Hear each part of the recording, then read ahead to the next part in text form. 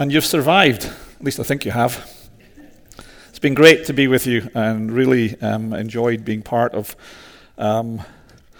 what's been going on here. And I'm looking forward to hearing more about what goes on in the future and hopefully remain in relationship with both you, the church, and with Jeff as he comes to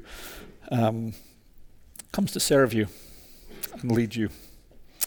So, I wanted to look at the last part of the 4 conditions of living in the new covenant this morning, and we find that in Revelation chapter 7. The first 3 that we looked at were the new covenant church is seated with Christ in the heavenly places. Secondly, Jesus is the fulfillment of the law. Thirdly, when we embrace God's grace, everything of bondage is removed. And fourthly, we're going to look at today the receiving of the living seal. So, if you wish to turn to Revelation chapter 7, and we'll start reading at verse 1. And I will be reading out the New Living Translation. Then I saw 4 angels standing at the 4 corners of the earth, holding back the 4 winds, so they did not blow on the earth or the sea or even on any tree. And I saw an angel coming up from the east, carrying the seal of the living God. And he shouted to those 4 angels who had been given power to harm land and sea, "Wait, don't harm the land or the sea or the trees until we have placed the seal of God on the foreheads of his servants." And I heard how many were marked with the seal of God. 144,000 were sealed from all the tribes of Israel. From Judah, 12,000. From Reuben, 12,000. From Gad, 12,000. From Asher, 12,000. From Naphtali, 12,000. From Manasseh, 12,000. From Simeon, 12,000. From Levi, 12,000. From Issachar, 12,000. From Zebulun, 12,000. From Joseph, 12,000. And from Benjamin, 12,000. After I saw this vast crowd, too great to count, from every nation and tribe and people and language, standing in front of the throne and before the Lamb. They were clothed in white robes and held palm branches in their hands. And they were shouting with a mighty shout, "Salvation comes from God who sits on the throne and from the Lamb." And all the angels were standing around the throne and around the elders and the 4 living beings. And they fell before the throne with their faces to the ground and worshipped God. They sang, "Amen. Blessing and glory and wisdom and thanksgiving and honor and power and strength belong to our God forever and ever. Amen." Then one of the 24 elders asked me, "Who are those who are clothed in white? Where did they come from?" And I said to him, "Sir, you are the one who knows." Then he said to me, "These are the ones who died in the great tribulation. They have washed their robes in the blood of the Lamb and made them white. That is why they stand in front of God's throne and serve him day and night in his temple. And he who sits on the throne will give them shelter. They will never again be hungry or thirsty.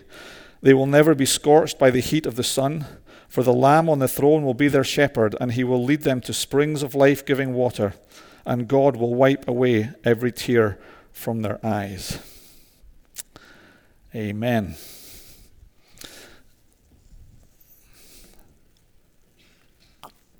So, chapter 7. In verse 1, we see 4 angels standing in the 4 corners of the earth, preventing the wind from blowing. Now, wind in Scripture is used in connection with either the coming of God or the action of his angels in either blessing or cursing. And there are many references to this throughout both the Old and the New Testament. The wind in the vision is being prevented from blowing, or in other words, there was a gap between the opening of the 6th and the 7th seals. There was a gap there.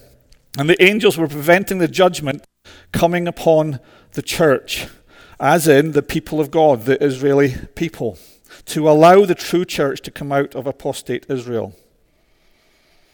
When Jesus talks about the end times, he gives clear instructions how to avoid the coming tribulation. In Matthew 24, in Mark 13, There had to be some fulfillment of all those signs. And Jesus had promised the days of trouble would be shortened for the sake of the elect. Jerusalem would be surrounded by armies and would receive the judgment of desolation that Jesus had spoken about in the Gospels. This was to be the last act of the Old Covenant, which was to remove the Old Covenant witness, the removal of the old generation of apostasy. The former generation was to die in the wilderness, and the church was to enter the promised land. The angels in the vision held back the winds for 40 years between the resurrection of Christ and the destruction of Jerusalem. During that time, God was calling out the righteous to receive the terms of the new covenant made living. That's why I believe that the tribulation is actually something that's already happened, and it's not something that is coming in the future. There's definite timelines. The angel is seen to come from the east, symbolizing a new beginning. The sun rises in the east. A new day begins in the east. The angel was bringing life to the kingdom. The life of the kingdom of heaven. The water of life. The rivers of living water that would flow from the true temple of God and bring everlasting life. The judgment could not come upon the apostates until all were given the full opportunity to acknowledge Jesus as the Messiah. Those who accepted Christ received the seal on their forehead as a protection from God's wrath. 144,000 of all the tribes of Israel were sealed at the end of the Jewish age. The end of the Jewish age was not to come until through the ministry of the Jewish Christian apostles and prophets, the gospel of the kingdom had been preached to the whole world. Now, interestingly, again here, we see a different word used for world, a different Greek word. It's oikomene. I have trouble with the oikumene. Now, that means occupied world. So it's not the world as we see it. It's not the world as we know it today. It would have been the occupied world of the time, the world occupied by the Jewish people.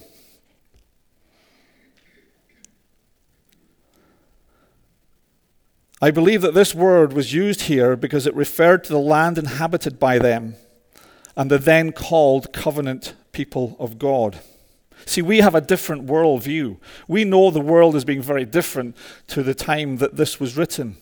The world, when this was written, was a much, much smaller place.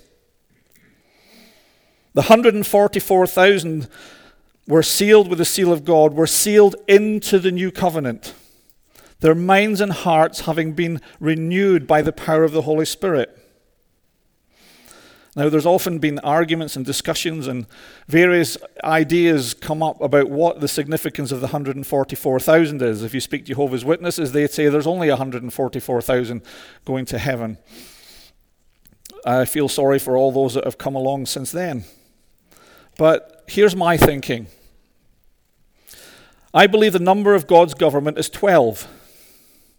12 tribes, 12 apostles. And that this government was the foundation of the New Covenant Church, sent to the world with the good news. The number 1,000 is a biblical number for a military division. It's numerically perfect army of soldiers of God. 12 by 12, I believe, represents twofold witness of the perfecting government of God and his eternal covenant of grace. So therefore, those who were sealed by the seal of God represent the foundation of the eternal covenant of grace in the church that was and is to come. The true Israel endures, and the covenant promises to Abraham, Isaac, and Jacob are not jeopardized at all. The true Israel being those that were sealed with the seal of the new covenant. And the destruction and the fall of Jerusalem was necessary for the faithful remnant, the false being destroyed and replaced by the testimony of the overcoming grace of Christ. Now, what's interesting here too is that as we read the 12 tribes, There is one particular one that's not there and has been replaced by another one. Does anybody know what it is? Come on, I'm going to test your biblical knowledge here. I know because I've got it written down here, but the tribe of Dan. Okay, the tribe of Dan is not mentioned in the 12 tribes in the New Covenant. Do you know what Dan means?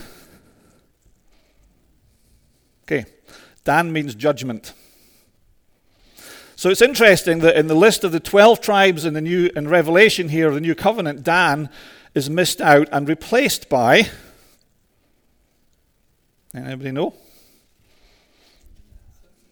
There you go. Good Bible scholar down here. It's replaced by Manasseh. Does anybody know what Manasseh means? It means to forget,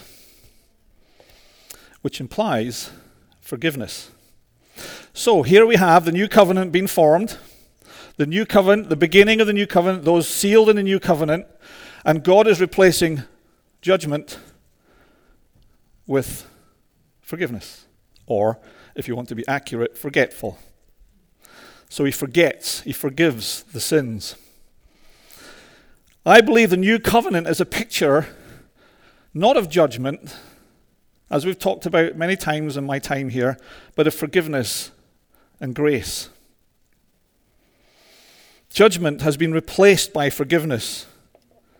And this was sealed into the thinking of the redeemed, of the new Christ followers. No one anymore is to be regarded according to the flesh. We've talked about this before. See, we look on people. I had an interesting conversation with my son on Facebook this morning about judgment and about an angry God. And, we look on people and we'll see them and we regard them according to the flesh. Therefore, we judge them according to the flesh. We judge them by their actions. And I believe what is being said here is that the judgment is being replaced by forgiveness. Grace should be our place of starting. Grace should be our place of beginning. And instead of, Paul talks about this in 2 Corinthians 5:16. The testimony of the heart and mind of all who are in Christ should be one of seeing others as Christ sees them. Seeing others as Christ sees them. Christ sees them as he died on the cross. He hung on the cross for the world. I'm not convinced I serve an angry God. I'm convinced I serve a God of grace, of love, and of forgiveness.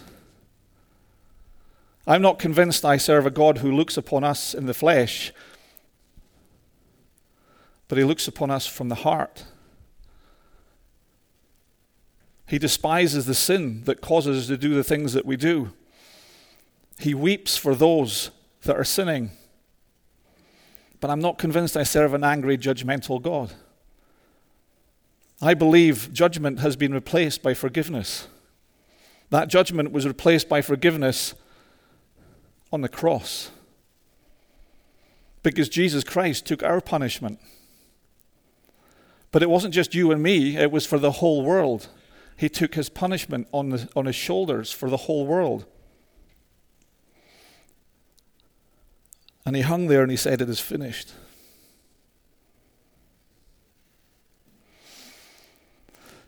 After the remnant is called out in this vision, a vast crowd is seen of all nations, tribes, peoples, confessing the testimony of Christ and the salvation he brings. The bringing of the new covenant is established an effective witness for all people to come to salvation in Christ. And this salvation is ever increasing and is established as coming from God, not the people of Israel. It's coming from God. It doesn't come from religious work. It doesn't come from good works. It's coming from God through Christ.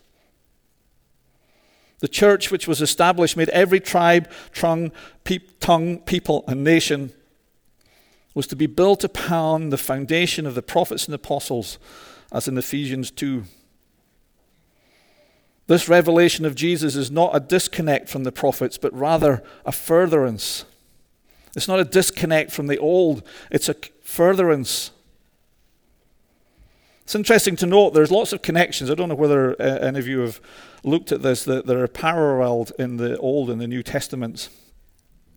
Pharaoh's killing of the infants, for example, is paralleled by Herod's killing of the infants. Jesus came for the redemption of Israel. The infant of Christ is referred to as the true Israel coming out of Egypt. Israel's 40 years of wandering in the wilderness was paralleled by the 40 days' success of Jesus in the desert. The testimony of the first fruit of the church empowered by God's overcoming grace, of God's overcoming grace. You know, Jesus sent out 70 in Luke, just as Moses gathered 70 in Numbers. I think there's connection here going on. The destruction of the cities in Canaan is as seen in the destruction of apostate Israel. The revelation of Jesus is not a disconnect from the prophets of the past, but rather a furtherance. You know, there can be no compromise between faith and apostasy. God's grace will remove all the things that are not of faith in our lives and in the generations to come. The removal of the apostasy in Israel was made possible by the first fruits of the new covenant generation, who lived and gave their lives to please the Father. We sang that this morning. We live and give our lives to you. It's a principle for the church that was, is, and is to come in all future generations. This application in their lives is as true for us today as it was when we embrace grace. Our focus then becomes the well-being of others and not ourselves. When we embrace grace, we will live for the King. And as our hearts and minds are renewed, we are receiving that change that empowers us to live for the Father. And we sung that song today. Did we sing it just as words? Or did we sing it from here? Did we really sing and mean what we sang? We have received the seal of the living God. And that seal is the authority and presence of the Holy Spirit in our hearts, who cries, Abba, Father. The true Israel has been set with a foundation of those who have come out of the tribulation. Verse 14. This is the testimony of the overcoming church in the generation to come. So what does it mean for us here today?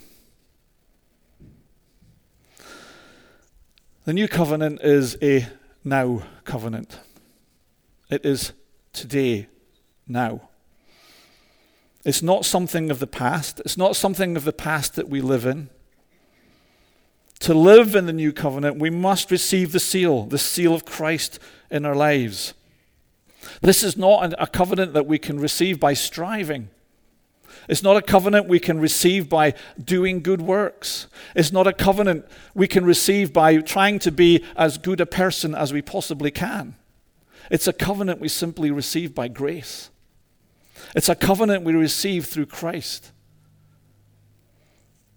We've said before, we can be doing all the good works that we want. We can make ourselves feel good by doing all these good things.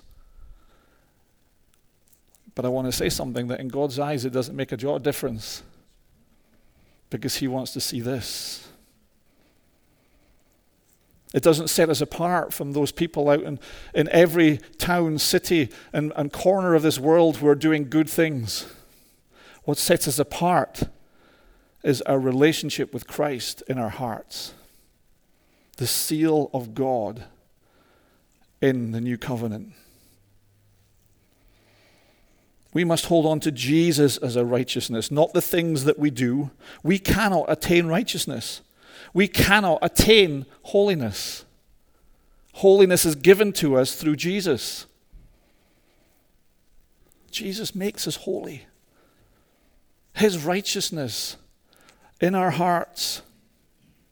We cannot do that in our own strength. We're not born to be right, and that may come as a bit of a shock to some of us. We're born to be loved by God. For many years, I wanted everybody to follow my thinking because I thought I had the truth. I thought I had the right theology. And the more that I've come along this journey, the more I've realized the little I do know.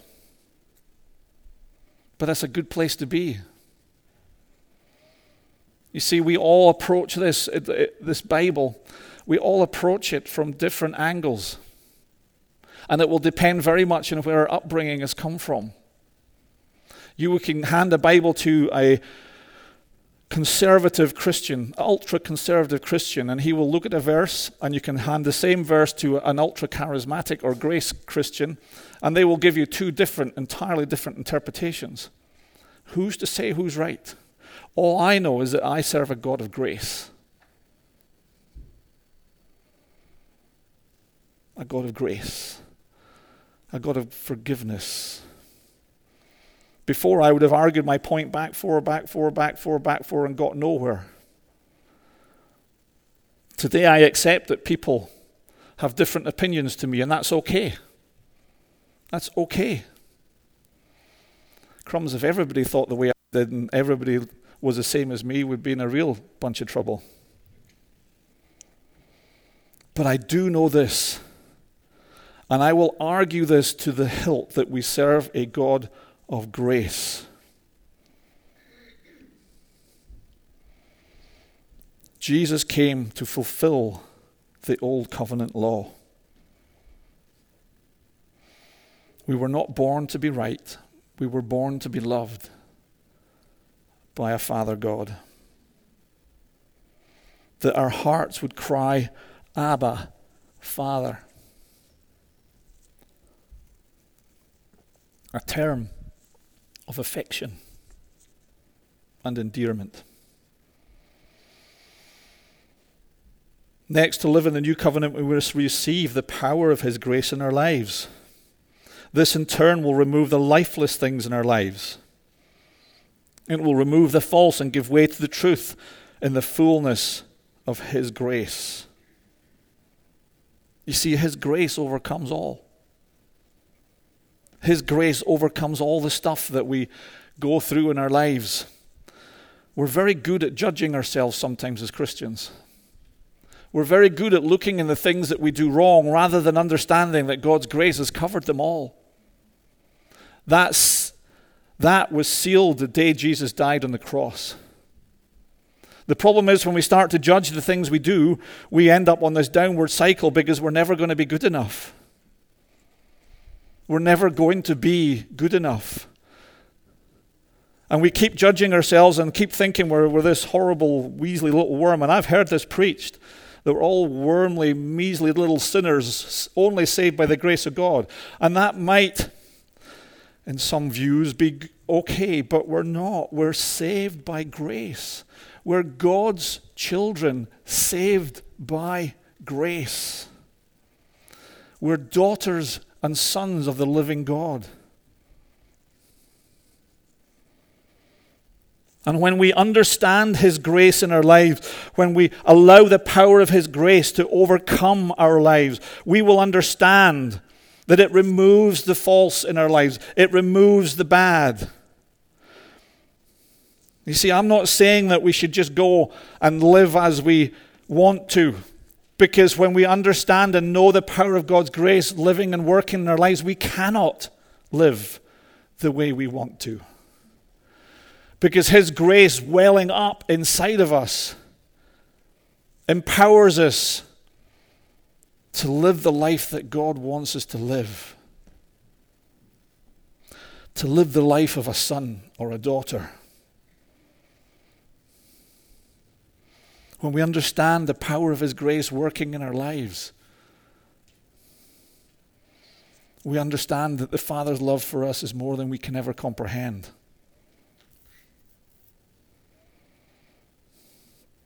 And I say again, it doesn't matter what we do with our lives. It doesn't change the way God feels about you. But I'll add an addendum to that right now. Because it's as we understand his grace and the power of his grace living and working in our lives that our lives cannot help but be transformed.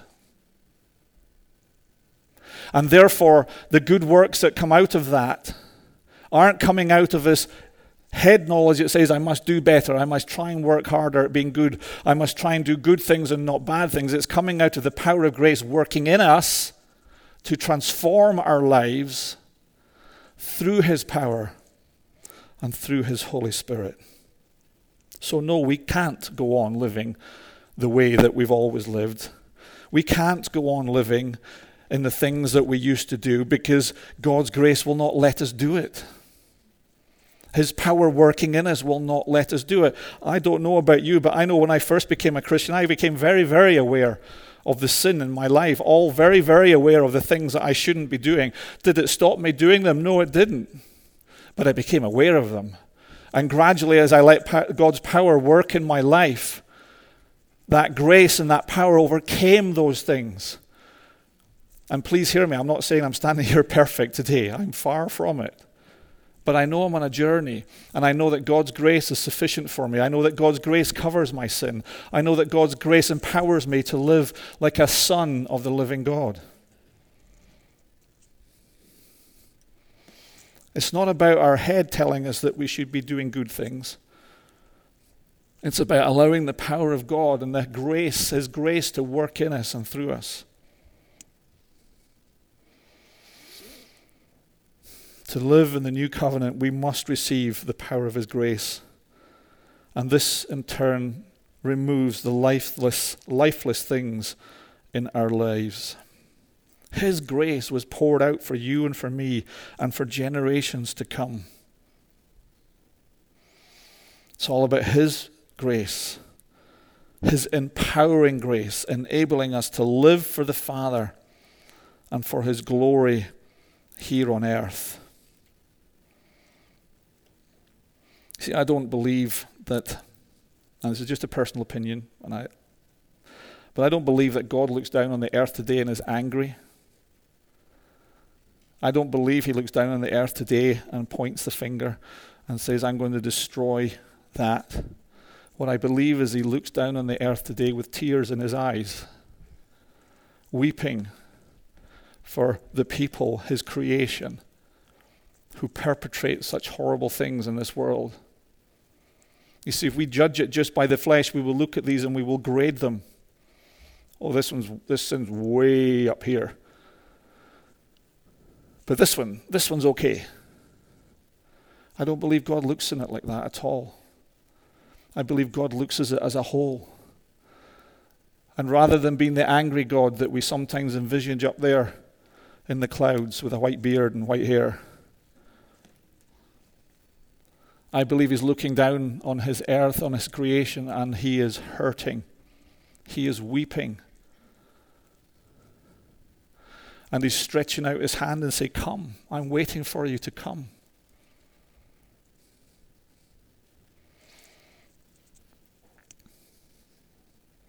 If we see God as an angry God, we will judge ourselves every day of the week, every minute of every day. Because we'll be waiting for his punishment. But if we see God as a God of grace, then that gives us the ability to love on him and allow his love to be in us.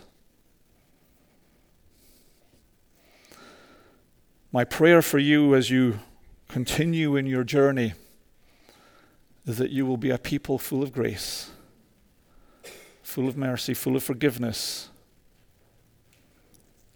We all need it. If you want to continue reading in the next few chapters of Revelation, chapters 8 through 14 reveal the blessings of entering into the new covenant and the curses for those not accepting the terms of the new covenant. I come to the end of my time here today. I appreciate your openness and your hearts. I've had some great questions and great discussions with some of you, and I'm always open to that. And I hope I see you again sometime.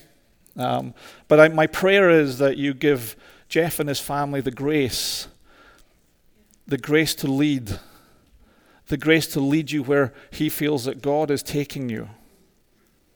Give him that grace. Love on him and his family, because they've moved across Canada, and boy, I know what that's like.